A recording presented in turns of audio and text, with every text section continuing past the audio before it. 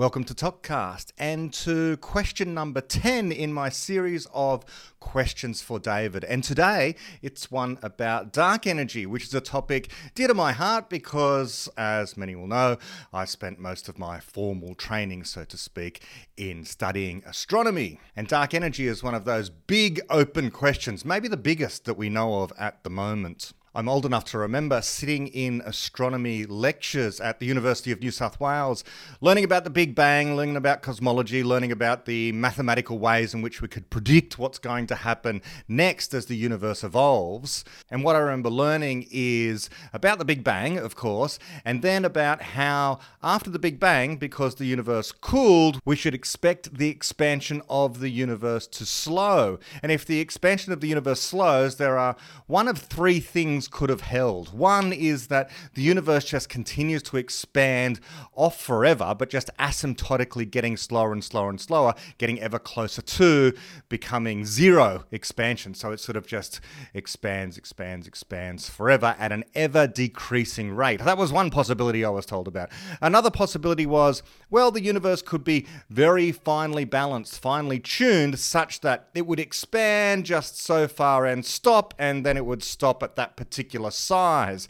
That seemed a bit unusual. I don't think anyone really thought that could be a possibility. The most common possibility among astronomers, at least as far as I'm aware of, at that time, this was 96, 97, something like that, were the astronomers who were saying, well, we expect a big crunch. We expect a reversal of the expansion. The universe will expand and then get to so big and then fall back in on itself, much like the explanation for why, if you throw a ball up in the air, it comes back down again because eventually gravity wins over the thrust of your hand, unless you have a source of energy on that ball like a rocket propelling it upwards.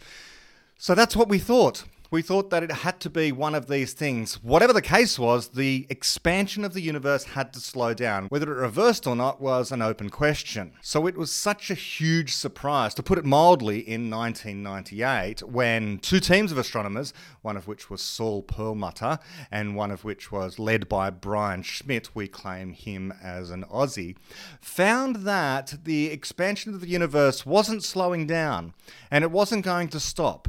But instead, it is accelerating its rate of expansion, which is a phenomenal discovery. And what they did, of course, these two teams, independently of one another, was they looked at the luminosity, the brightness of Type 1a supernova. Type 1a supernova are where you have a white dwarf star accreting material.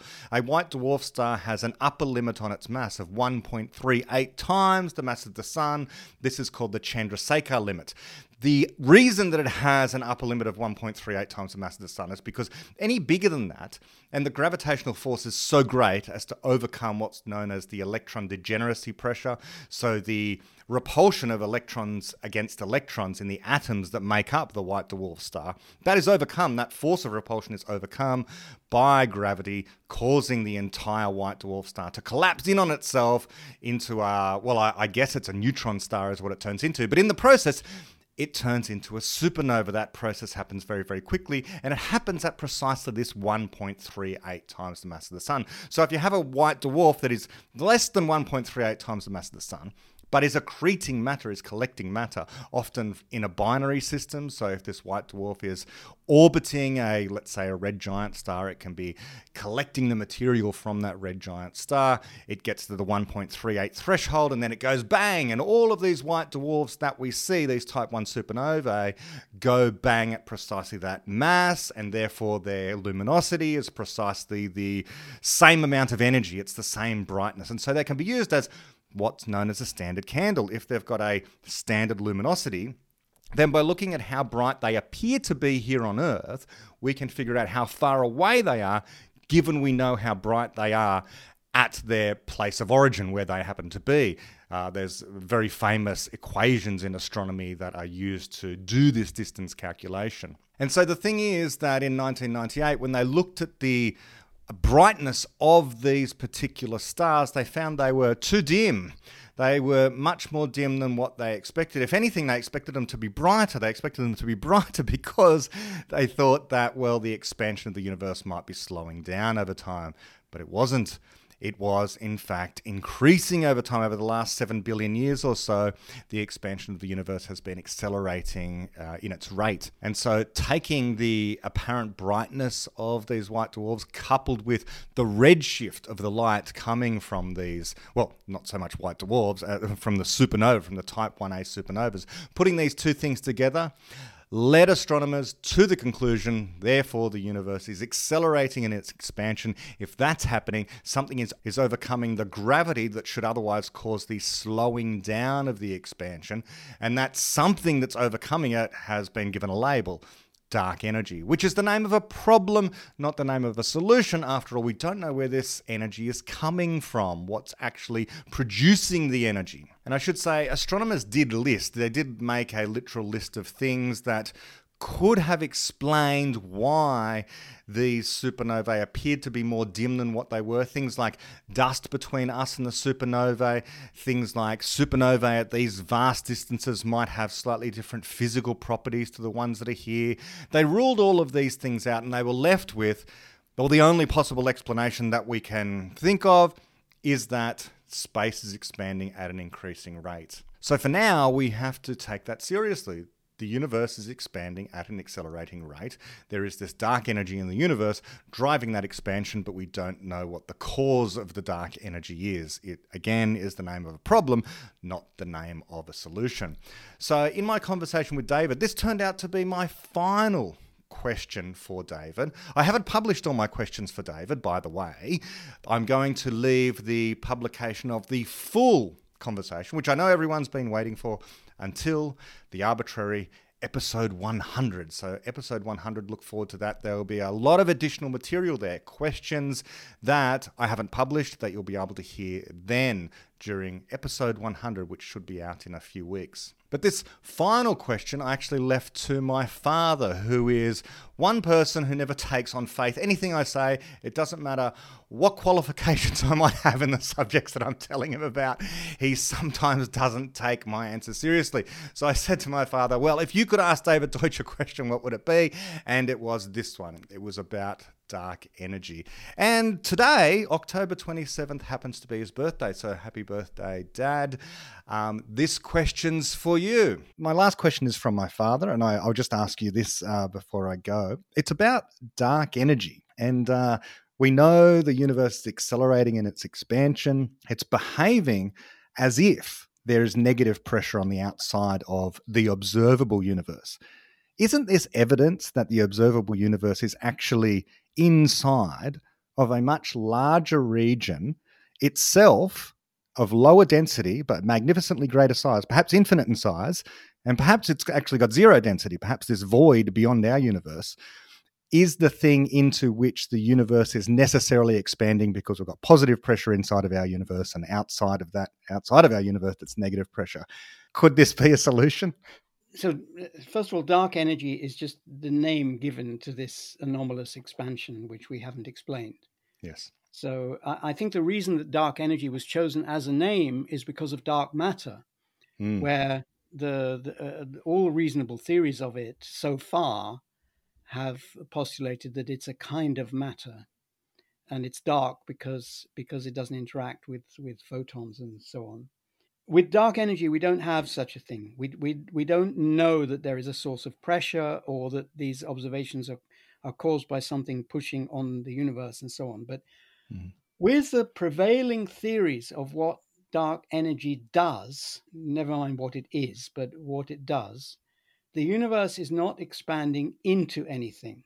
The universe the length scales in the universe are increasing intrinsically, and this is the same as was the case with the prevailing theories before dark energy. That the universe initially had, at any rate, very near to the Big Bang, it was very small. There was a time when it was only the size of an atom. There was a time when it was only the size of a neutron, and so on. And at that time, and now it's much bigger, the difference between then and now is not that it has expanded to fill a void. It has just expanded intrinsically. Yes.